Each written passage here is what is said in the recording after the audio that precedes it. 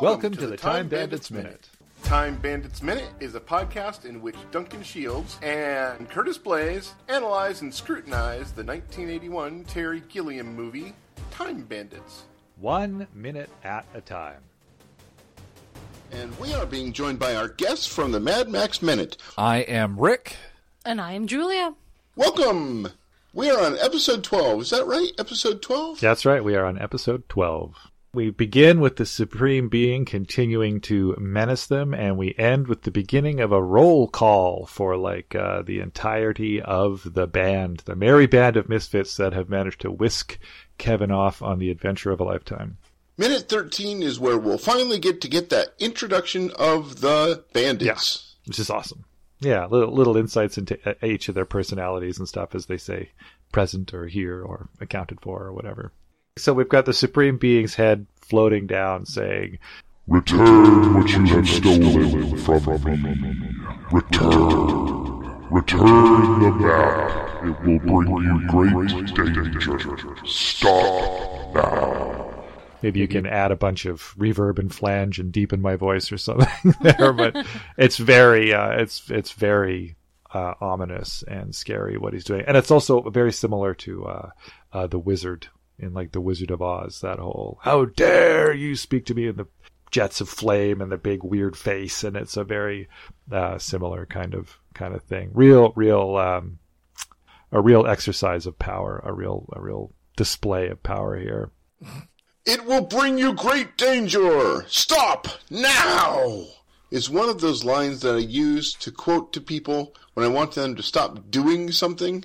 Yeah. Return what you have stolen. And everybody just looks at me weird because nobody in my life has seen this movie except for you guys. Yeah. This movie seems to be a real beloved gem by a lot of people, but also what's that by a whole lot of other people. So it's interesting. When I told people I was going to start doing this, they were, it was kind of it was a real sort of 70-30. 30% were like, "Time Bandits! Oh my God, I love that movie." And then other people were like, "What's that?" So is that the one where they go back in time to the medieval times, and it was written by that guy that wrote the Andromeda Strain? Time Bandits, I love Michael Crichton. It's like, yeah, buddy. Exactly. Buddy, no, that's not, no. And I'd be like, yes, exactly. That movie. Okay, I just want to say, I got to give credit to Time Bandits because I'm always a fan of a movie that does what the title promises. This movie is called Time Bandits, and in this movie there are bandits who travel through time, so I am instantly satisfied. Yeah. There were no other hurdles that this movie had to jump for me. Are there bandits? Nope. Yes. Are they traveling through time? Yes. Completely satisfied. Done. Thank you very much. Let's get to the end of this thing. Yeah. That's awesome. I have very low standards when it comes to movies. Well, it's what you want, right? It's what you want. That's what the title is. Snakes on a Plane and all that. You right. know, it's exactly. Curtis, as you're bringing up the subject of time travel, does one have to transform into a puppet / ragdoll in order to travel through time, as this movie would suggest? Oh, my God. How dare you, sir? How dare you? The height of effects. Yeah. I do not know what you're talking about, and we are moving on. So, we get the wall pops out into infinite black space, and now the hallway is leading to the void. And since it happened in mid-push, everybody kind of loses their balance and falls into it. Yeah. Okay, this is just for Duncan. You're 10 years old and you see this. Are you freaked out? Are you like, what is going on here? Well, I kind of reacted like Kevin. I don't know anybody who's a huge fan of falling, so I was kind of like, what is going on now? This is a real 1, 2, 3 of the wall moves, which is okay, we're in new territory here, and then the head appears, and then they're falling through space out of this. I just love the imagery of that square of light. It's just a square of light, beaming light out into the void with scraps of paper, and dust. And then they're like, whoa! And then they fall. And there's this big cymbal crash, and then we get to see Kevin and all the bandits very realistically fall into the darkness. They put their cast in great jeopardy to get this shot because it is obviously them falling through space. I heard that they were actually hanging them off the edge of the hallway, and they had a device that was going to automatically let them go, and Terry Gilliam was counting. And he said he was going to have the thing let go on the count of 3. But he said 1, 2, and then just let it go. So he could capture the actual surprise on their face. Yeah. Oh, hey, there's a moment like that in the Mad Max movies, right? He's going to pull the arrow out through the leg, and he's like, we're going to go on 3. 1, yank! Yeah. And he does that, I think that's in one of them. I might be wrong. No, it was earlier than that. Yeah, it was an earlier movie. Yeah. I know what you're talking about, but I am blanking on where it's from. Well, it's either Thunderdome or Road Warrior. I'm not sure. The movie that I thought of.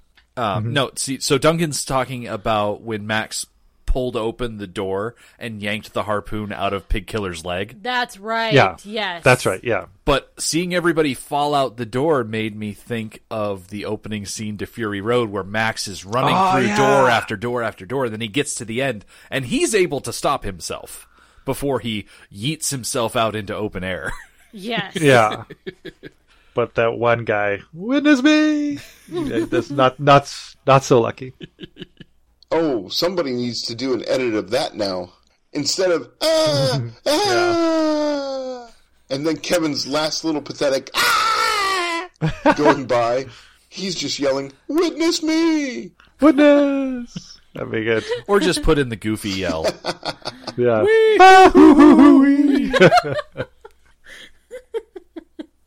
Oh, God, Well, that's like, great. we're looking at it now, it's true. These are clearly dolls being dropped, and none of them are real. But I remember when I saw this the first time, I didn't click at all. I think my dad laughed at the fakeness of it, but I was like, why are you laughing? It's yeah.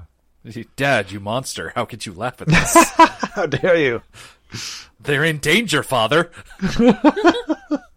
Have you no heart, no soul?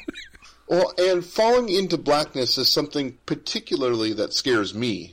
Sure. I feel like it would be less scary to jump out of an airplane in the daytime than it would be to fall through darkness at night. Even if you knew there was something like water below. That thing where you can't see when you're going to hit. Sure. That really freaks me out. And as a 10-year-old, this really did just scare me, that he was falling into darkness. And the fact that he seemed to jump on purpose was like, would I be that brave? Well, am I so afraid of the giant fiery head? Can you, like it's almost, could you will yourself to do that even in that situation? I don't know if I could. And what happens if the head reaches you? That's a really good question. The question. Like, on the one hand, the floating head is just a head. Like, what is it going to do? Like, bite you?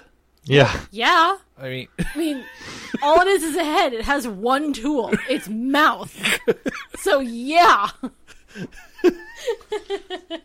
I mean, it's not like there's a giant foot coming down on you. That's later in the movie.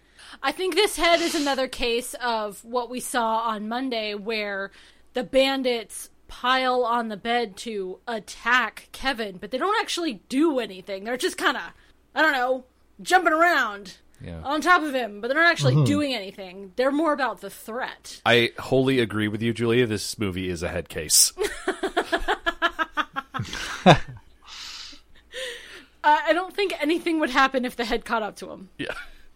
It would be really awkward, because Kevin would be standing there at the precipice, and the head would be like, so, you gonna jump now? I kind of had this whole thing planned. I think the head is only a projection of light. I don't think this head can do anything. I think it would pass through him and nothing. I think it's a projection. Yeah. An illusion, yeah. Then you've just got Terry Gilliam standing next to a rolling cart with a projector on it. Yeah. Be like, go. He's the man behind the curtain. Oh, hi. Pay no attention to the man behind the curtain. I would like to see an awkward pause where the head catches up and Kevin's still standing there and the head just like chins him off the edge. It's like, go.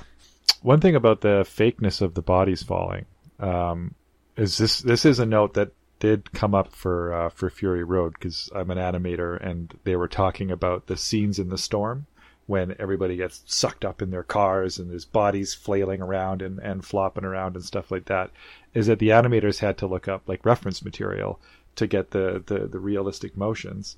So they looked up like tornadoes that had hit, I don't know, trailer parks or stuff like that, where people were getting sucked up into these windstorms. And Ouch. Under those conditions, the bodies that are flying around, even on like the documentary footage, they look fake as hell. They look like they're just rigid. They look like mannequins. They're not giving off human body vibes, even though it's literally footage of human bodies being tossed around by the wind. So they had to like add like pinwheeling legs and pinwheeling arms and stuff like that to sort of get a cinematic feel of a body flopping around that actually wouldn't be like that in real life. And I thought that was kind of fascinating, that the scene of the dolls falling might actually accidentally look more realistic than having them kicking and flailing around. I don't know. That really feels real to me. Did any of you ever do any crazy X Games style ramping on your bikes or anything when you were little, jumping over cars and trash cans and stuff? No. Okay, so we did, because our parents weren't there for 9 hours in a row, and we would wreck tremendously, just all the time. Terrible wrecks, just cartwheeling through the air, just flailing around, and you would just flop like a doll. There was no cinematic, like my friend Josh, you would see him become separated in the middle of the air from his bike, and his body would just go flipping end over end, and there was no trying to be an action-adventure star. He wasn't tucking himself into a ball to roll out of it. He would just flop onto the ground however he would land, and just break whatever would break. And he really did just look like a doll, and I'm sure that when I did it, I also just looked like a doll flopping through the air. Mm-hmm. There was no being conscious as it was happening to you, awareness of where up and down was, and trying to brace yourself. So just to yes-and your point there about dolls possibly looking more realistic, like what we would expect, because they would be consciously moving around. Yeah, for sure. And I also like that this kind of is what I imagine a bottomless pit would be in Dungeons and Dragons. This sequence here. Nice. But do we like the books or the? Yeah, that's okay. Yeah, we can talk about that when we get there. But yeah, it's like you were saying before. We hear all their screams. Doppler passed. Kevin last. Ah! It's great that he's last. Which was just the perfect comedic beat there to take the edge off this big fall. Yeah. Then we get lights up on a rundown, ramshackle, pastoral small farmhouse with some geese out front, some planks of wood and piles of bricks in a barrel. Extremely unkempt, very much falling apart. I did notice, I did some goose research, and these geese, they look like, in the back there's Emden geese, and then in the front there might be a buff grayback goose up front there with the gray wings in the back. There's a rooster there, and you get that sound of an artillery shell whistling closer and descending in pitch as the camera zooms in on the geese. And I guess that's the sound of them arriving. And we get to see that perfectly rectangular black hole with a white glowing edge open up in the fabric of reality in the sky, and the bandits and Kevin all drop out screaming while wind is still howling out of the portal, according to the sound effects. That blue edge to the time door is an extremely comforting 80s look to me. All of the realistic animation that needed to glow looked exactly like this in the 80s. It's true. Whether it was the Ghostbusters gun or the lightning from Duncan MacLeod cutting off somebody's head. Mm-hmm. The program from Tron, right? All that kind of glow. Right? That was a unique glow that was going around. Yeah, I thought of Bill and Ted's Excellent Adventure. Yeah. Yep. The lightning coming off the antenna on the top of the phone booth. Yep.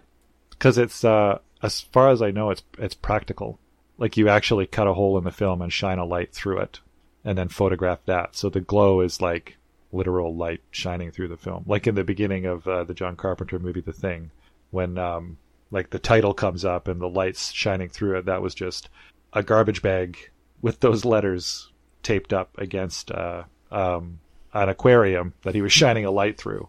And then he set them all on fire. So like the plastic burns, and as the plastic burns, the light through the aquarium comes through, and he just filmed that happening. And I'm like, that's so low tech, right? But so effective. I love the creativity of things before digital came along. Yeah. And made it all easier, different.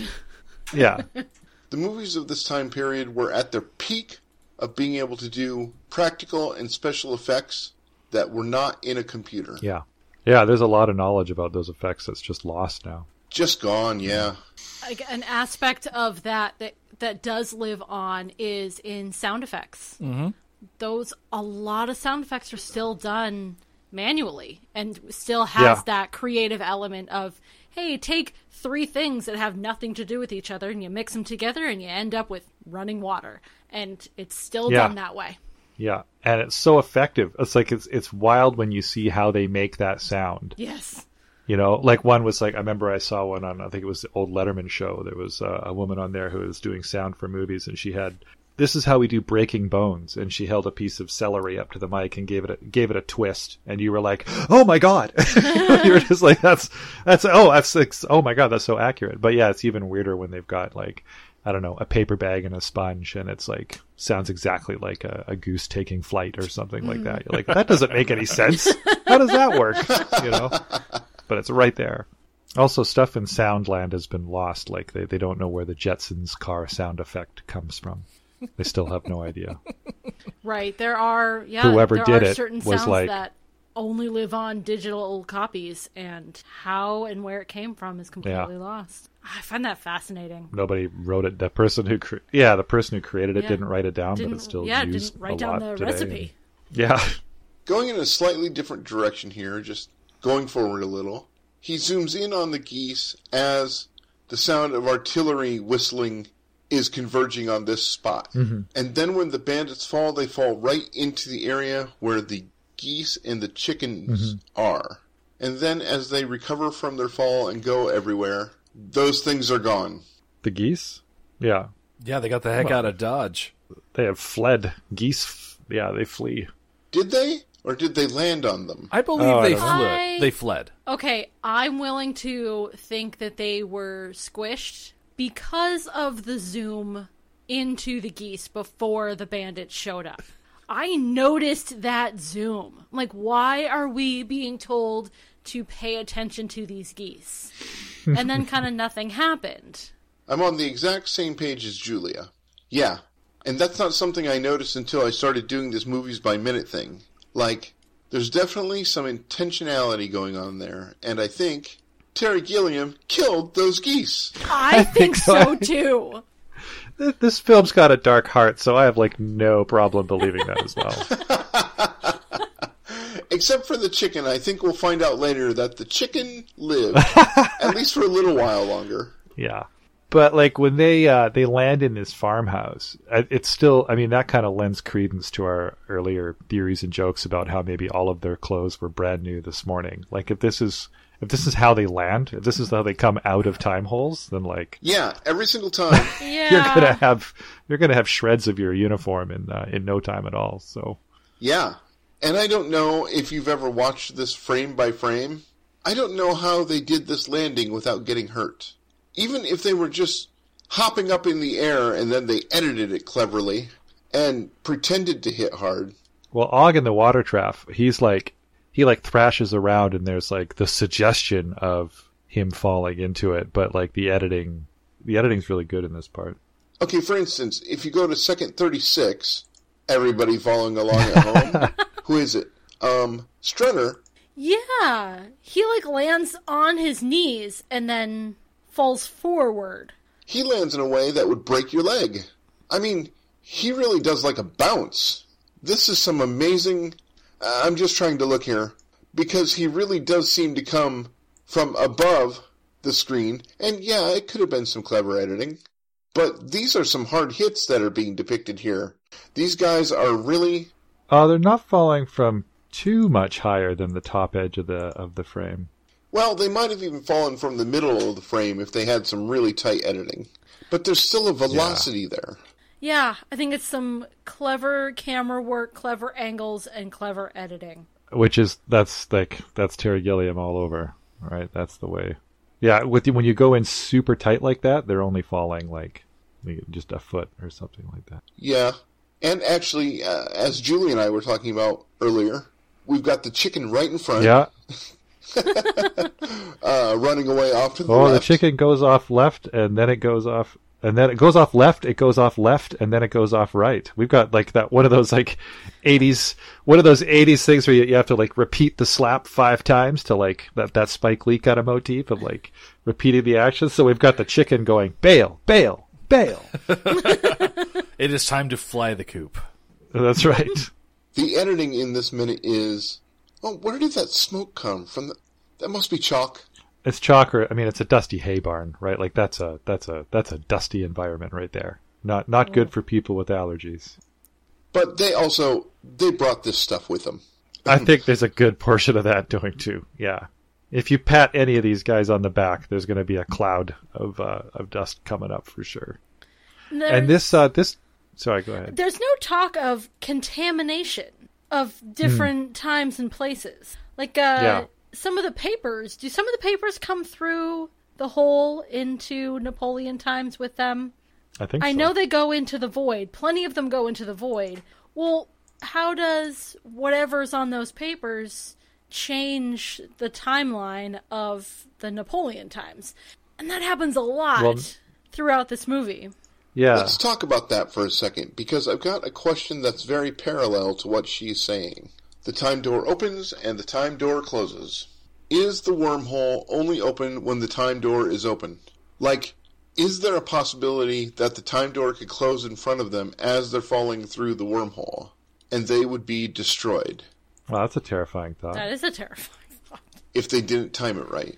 Right. They would be stuck in that void area. Would they be stuck in the void, or would they be destroyed? Like cut in half? I think they... Like by the tidal forces of the wormhole collapsing. I do. Well, I think they'd be trapped in there forever, which would essentially be the same as being destroyed. But I like...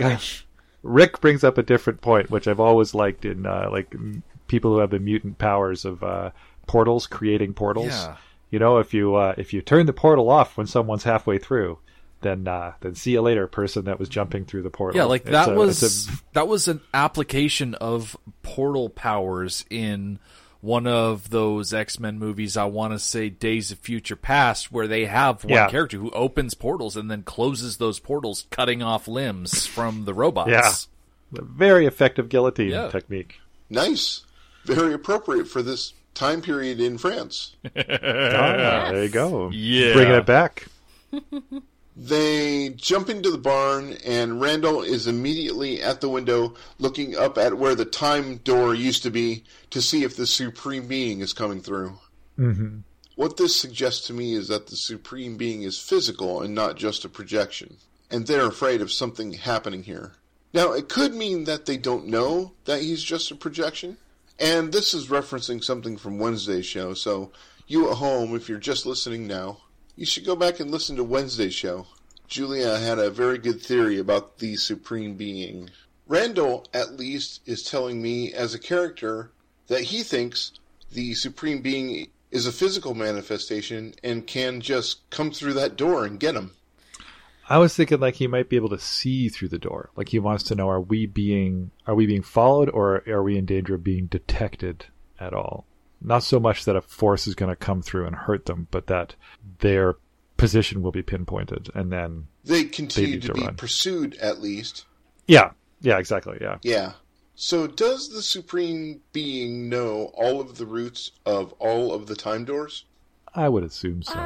Wow. I have questions about the supremacy of this being. If he's the Supreme Being... Mm-hmm. If you need to call yourself Supreme... Yeah, like, with the title of Supreme, I think of omniscience, for one thing, and omnipresence for another. Why does the Supreme leader need a map, for one? Why does he need to track them down? Why can't he just be where they are, if he's the Supreme Being? Yeah. Although, I think that is slightly addressed I can't remember if it's earlier than now or later than now. Kevin is being... Well, it's a time travel movie, it's so... all the time. It's relative. Yeah, it's at all times. It is all now. Kevin is clarifying about the Supreme Leader, and he says, "Oh, you mean God?" And Randall says something funny like, "Oh, we don't know him that well." But it's kind of like, no, this isn't God. This is just the Supreme Leader. So maybe I am putting attributes on the Supreme Leader that I think that God has, but in this world, they may be two different entities. Yeah, since we're poking holes in the Supreme Being right now, I'm really bothered by the lack of pepperoni, sausage, bell peppers, onions, and olives that we don't see on the Supreme Being. Also, the Supreme Being looks nothing like Mila Jovovich from The Fifth Element. So, two major complaints. Yep. Two very valid complaints. Rick, first of all, I just want to say, those cheap ones did. I mean, do we... They are Supreme. You need to ask yourself, do you want to see Ralph Richardson in that white tape outfit from The Fifth Element? The answer is always yes. Hell yes is my vote. Hell yes is my vote for sure. We have a saying in our house, if you have to ask, the answer is yes. I like that. Mm-hmm. So I think Julie is right. He should be omniscient. And I think that the statement the movie is making really is that he is not. Well, or I mean, it's also kind of saying that he is, and he's allowing them to go on this adventure. The only variable is Kevin. He's like, he wants to see what a human would do, what moral choice they would make under these conditions. And that's the whole point of this journey. He left the map on the table in front of these people who are clearly going to steal it, saying like 3, 2, 1. Okay, they've stolen it. All right. And now they're over here. And now I put them in Kevin's room. And now I scare them out. Now let's see what Kevin does. And okay, they're in a farmhouse in France, and let's see where they go from here. Like, they are not in the clear. They haven't remotely escaped the Supreme Being. Like, Randall's mistaken, yeah. He's just pulling out his pocket watch and going, it's time to go pretend to be a burning forest. Yeah, this is all part of his grand plan, which is, when Kevin has the wonderful question for him at the end of the film, saying, like, you let all those people die? And he's like, oh, yes. Yeah, a few here, a few there, whatever. like the massive indifference of this Supreme Being is almost more horrifying than anything else. Yeah, I think that was kind of horrifying. I think it was meant to be horrifying. Yeah. I mean, an alive body and a dead body have the same amount of atoms and molecules. Like, there's no real difference between them, right? Yeah. Ah, well, that is debatable. And we are dealing with a person who is living in a place where the church is the state. You mean back in Napoleonic times here? No, in England. No, back in England, where they have the state church. And I don't know how that affects people's beliefs, but I've got to imagine that if it is a state-sanctioned religion, that it's a lot different than, that people view it a lot differently, and maybe with more skepticism than people here in America, where it isn't associated with the state. Yeah, there's a separation of church and state in the States that What I'm saying is that it seems like the UK is more sarcastic about their religion. I think the UK is more sarcastic about anything, especially power structures. They use their wit to speak to power, to ridicule power, and it's a kind of a way to, tell someone to go to hell in such a way that they enjoy being told. I think there's a lot to, like, Oscar Wilde would like the jester was the only person that was allowed to make fun of the king without being executed, but the jokes better be funny. But the king could say, you're right, I am like that. But if a regular serf did it, then it'd be off with his head. So I think there's something about that in the UK tradition. But I do take your point about there is a literal Church of England, and I don't think that it's created a higher society of scoffing at religion in the UK. I think it's created a more deeply entrenched tradition of religion in the UK. When you talk about religious strife in the UK, like, you're not messing around. like the history of conflicts and the Protestants versus the Catholics and all this kind of stuff that happened over there. It's very bloody and long standing. So, like, to this day. So, yeah, they speak to power in that sarcastic way. And that's definitely what Terry Gilliam's doing with this entire film. But also, there's kind of a meta commentary to be had here by someone smarter than me, probably, that is equating the Supreme Being and what he does with the game show Your Money or Your Life. Yeah, Professor Slughorn. I thought it was the opposite. Professor Slughorn turns into the evil. Like the kitchen and the ads are evil. Honestly, it took me a while to realize that the Supreme Evil is. Wait, no, he's not the Supreme Evil. What is he called? The personification of evil. Let me pull it up. Yeah, I think he's just called evil. Yeah, the evil genius, whatever he's called. It took me a while to realize that he was played by the bad guy Valet from Titanic. Yeah, and he's also played by the bad guy from Tron. Yeah. This guy. It took me a while. I think I'm just gonna... This little known actor named David something. I'm gonna go through, I think, my entire movie by minutes career. Just follow David Warner from film to film. Just following David Warner from film to film. I think that's what I'm gonna accidentally end up doing. He's just secretly finding people that are passionate about David Warner films and then co-hosting with them. I got a lot to say about that guy. He's one of my favorite villain actors. And then also, Evil had transformed into the Professor Slughorn actor, Jim Broadbent, at that point where they're in the Fortress of Ultimate Darkness. Mm-hmm. Is Evil in the guise of Jim Broadbent's character on the game show Your Money or Your Life? Literally.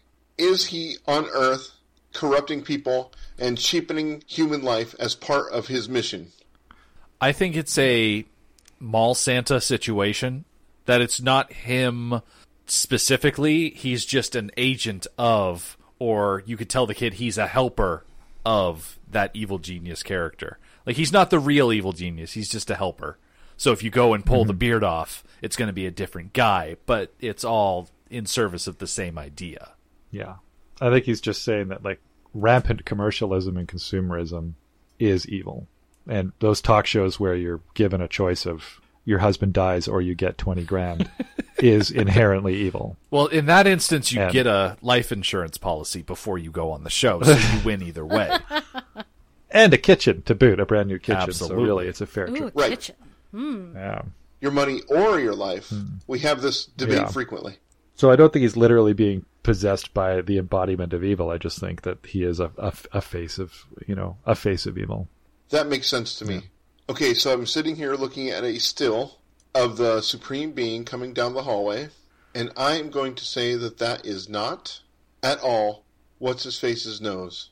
I think it's Ralph Richardson. I do think it is. I remember I saw this video of, I think it was a woman's face, and they'd taken an extreme light source, and they brought it all around her face, from the top to the side to the bottom to the left to the top to the right to the. They did that like 4 or 5 times. Yes. And I've done that study. Yeah, and you're like, oh my gosh, those are like 20 entirely different faces that they all share like a similarity, but that change in lighting, it just changes everything. So that's what leads me to be not entirely sure. I do understand what you're saying, that there's a difference in the nose. His head is not bent towards the camera because we can see the bottom of his nose. Oh, true. We are definitely looking up his nose. Ralph Richardson's nose is bulbous on the end, and this nose is like a perfect, I don't know how to describe it, like a horseshoe. Mm-hmm.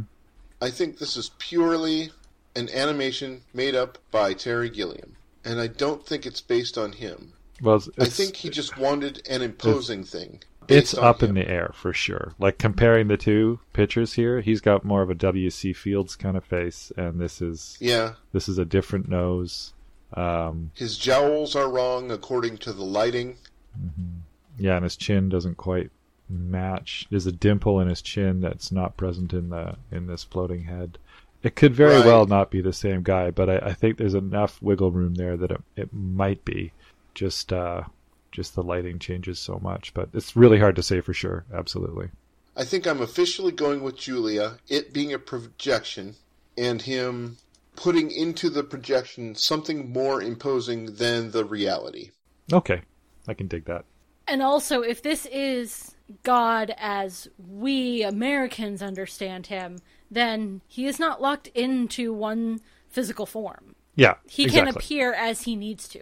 Yeah. So if he needs to appear as a head, which is rather reminiscent of a burning bush, because this is a burning head, basically, then he appears as he needs to.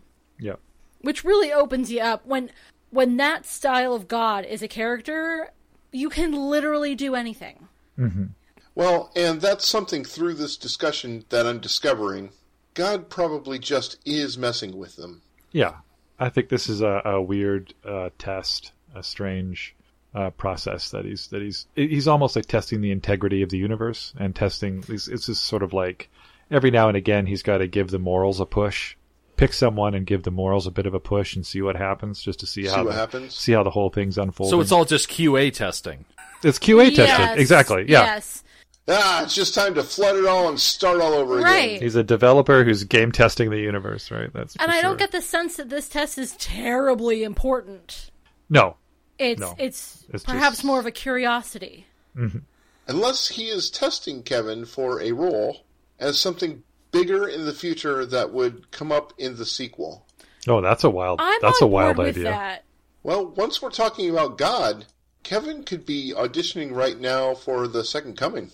Oh my god, dude, Like you're the taking this to supreme wild being places. is looking for somebody who Yeah. has those abilities and has the right temperament and has the right morals and worthiness to be. Because why is he testing him at all? Is just because he's bored one day?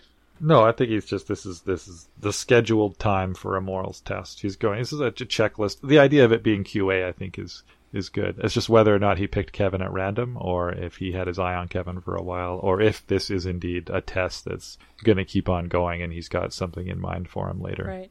If it was a good QA test, it would have been a random kid. Yeah. Okay. One of my favorite things to do is to imagine scenes that are between scenes that we've seen. Like, why would this have happened this way? And then another of my favorite things is to imagine what the sequel would be. And this really isn't connected to that. I'm bringing this to a slightly different area. Kevin has the Polaroid of the map at the end of the film, Yeah. and can now go triapsing off through time and space on his own.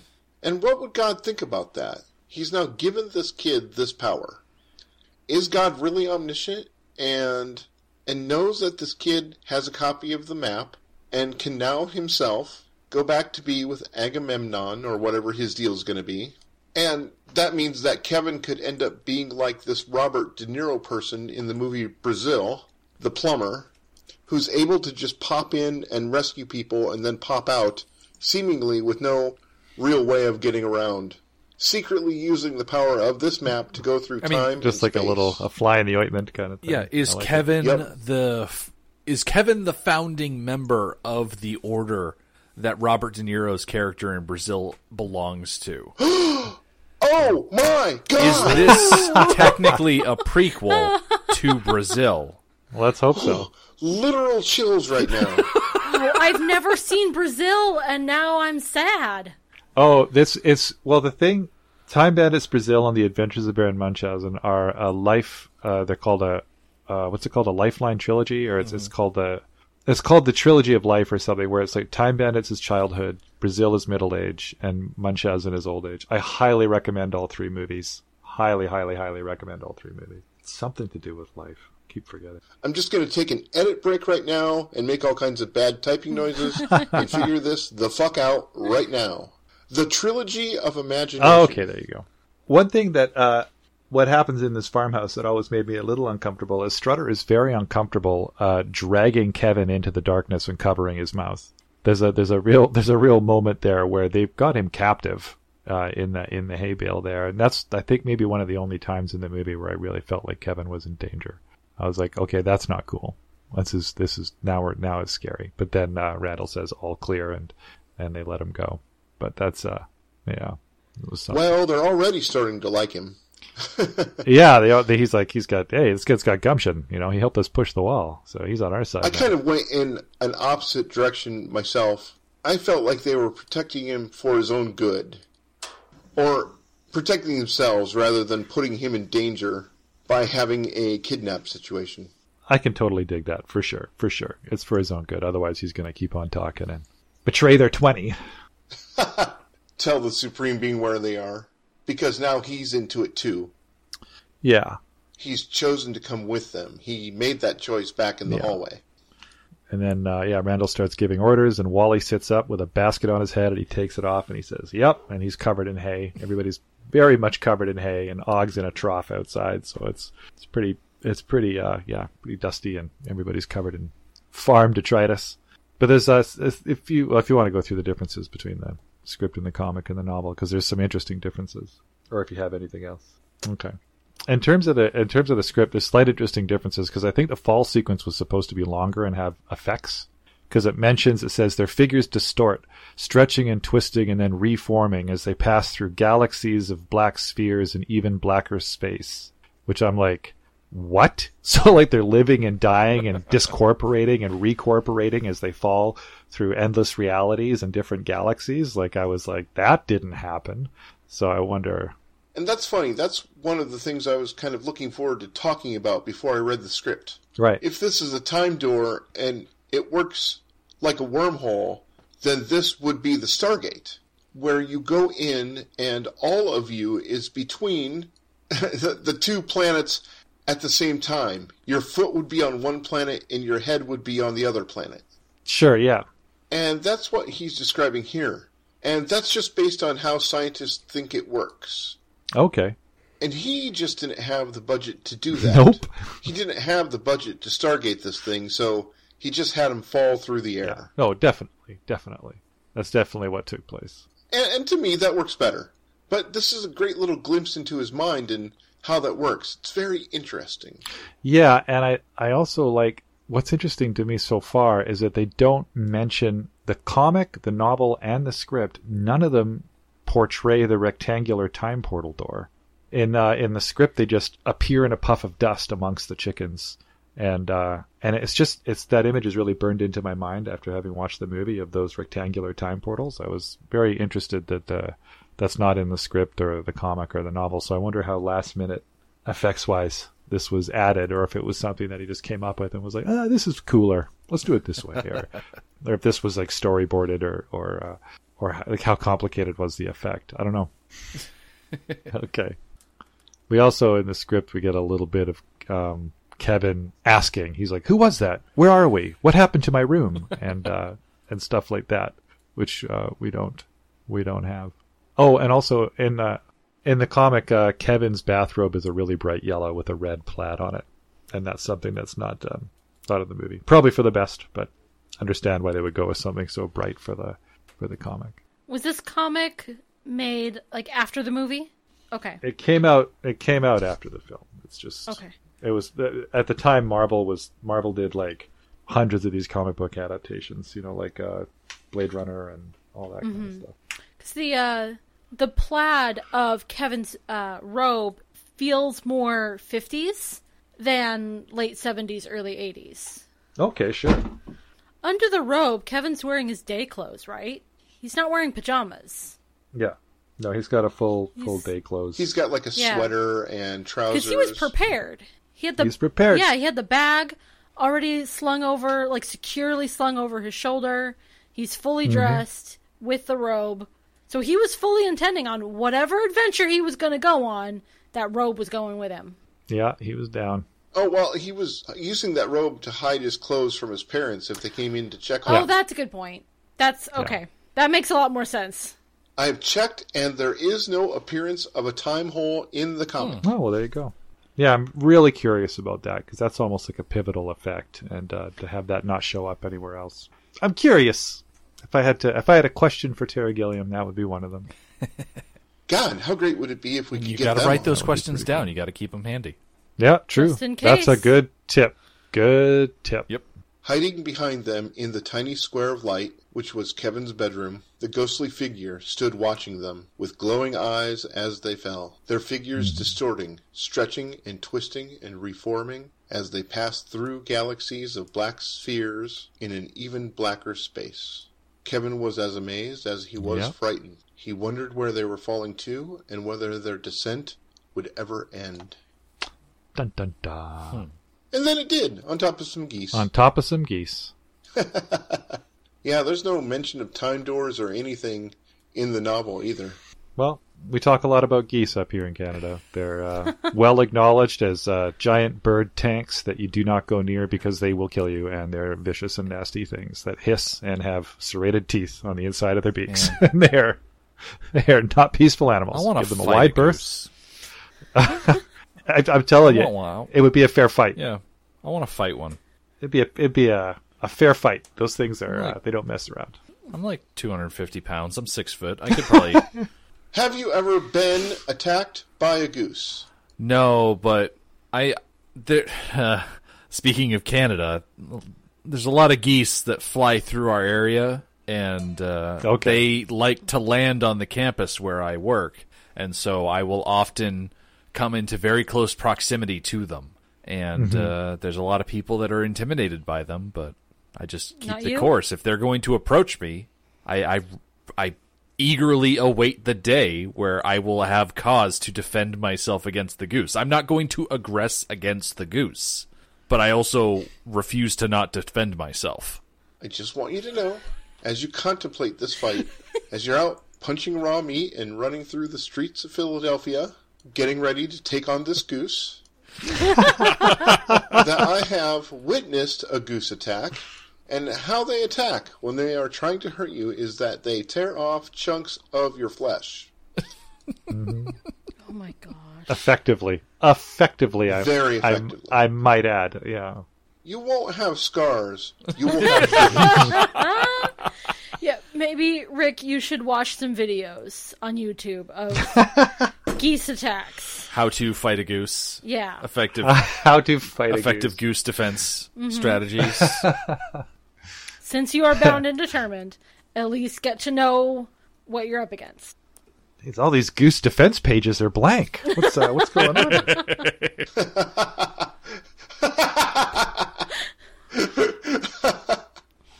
Oh my god! We're always learning something here at the Time Bandits Minute. Yeah, thank you for having us. Everyone wants to talk about the ending, and that is kind of sorely missing right now. Is that something you guys would like to address before It's you sort go? of become tradition on the third minute to talk about The opinions ending. on the harshness of the ending or what your take on it was. I was shocked by the ending. It was so abrupt. There was a dark little piece inside of me that loved it. Awesome. You are the first person that's on my side. Go on. Yeah. Talk yeah, more. There's And talk yeah. over everyone else when they start talking. I really liked how surprising it was. I liked being reminded that in this world where time travel is real, that anything can happen. We knew that that bit of rock was going to be a problem. That was properly telegraphed to us. Yeah. So it absolutely should have been a problem. And the abruptness of that problem was lovely. It was perfect. I loved it. Nice. I was so shocked, though. So I'm just going to guide you through the talking points that people like. Sean Connery showing up as the fireman Meh. No, didn't do anything for me. doesn't mean anything. It felt very Wizard of Oz. Sure. Oh, Yep. yeah, sure, go ahead. It did make me wonder what was real and what wasn't real. Although there still is plenty of... I called it early on. I said to Rick, this movie is going to be, he wakes up from a dream, but he has some sort of physical proof that this really happened. Which is exactly what happened. He had the pictures. Yeah. So that tells me this really did happen. But then Sean Connery showing up tells me that it was all a dream. Cool. Hold on, I'm marking Julia down in the really did happen column. Yeah, I think so. I really like the idea, though, that this whole thing is a subconscious dream of grown-up Kevin dealing with trauma. Yeah. That kind of That really- makes it null and void if both of his realities are this dream. Mm-hmm. Then you don't have to justify the fantastical elements and the proof. Like, it's all good. It's all good. Well, I think that I am also in the camp that everything we saw in the movie actually happened, quote unquote. That all of Kevin's experiences were actually physically happening to him, that he did go on this journey. By this point in the movie, meaning the end, I was so far along this journey that I pretty much threw up my hands and said, sure, why not? Why wouldn't it end like this? I've seen so many crazy things. This does not shock me one bit. Let's just go with it. As I mentioned earlier in the week, I had already seen Bandits traveling through time, so I had no other expectations. That's right. Perfect. Final thoughts for the week, Duncan? Not much. It's just this is the moment where everything happens. The wall shifts. We're well on the road to the rest of the adventure here. We finished the introduction. We are deep into unknown territory, and I'm really looking forward to going on the rest of this magical journey and all the different chapters that it consists of. And it's been an absolute pleasure having you two here. It's been wonderful having you both. Yeah, thank you for having us along. Thank you. Yeah, it was a lot of fun. Always like being introduced to new movies that I never would have watched on my own. For sure. The Time Bandits Minute is a fan project hosted by Curtis Blaze and Duncan Shields. The movie Time Bandits was written by Terry Gilliam and Michael Palin and is presented by Handmade Films. The novel Time Bandits was written by Charles Alverson and is based on a screenplay by Michael Palin and Terry Gilliam. It is published by Severn House Publishing. The comic book adaptation Time Bandits was written by the team at Marvel Comics and presented by Stan Lee. The screenplay, Time Bandits movie script, was written by Terry Gilliam and Michael Palin. It was published by Doubleday Dolphin Books. You can find more of us at timebanditsminute.com or text us at 712-830-7373. You can also find us at Facebook at Time Bandits Minute, the podcast. Thank you to the Star Wars Minute guys for graciously allowing us to steal the format. If you would like to listen to other Movies by Minutes podcasts, check out moviesbyminutes.com. Join us next week for Minute 13, when you'll hear Fidget say, "Well, we don't know him that well. We only work for him."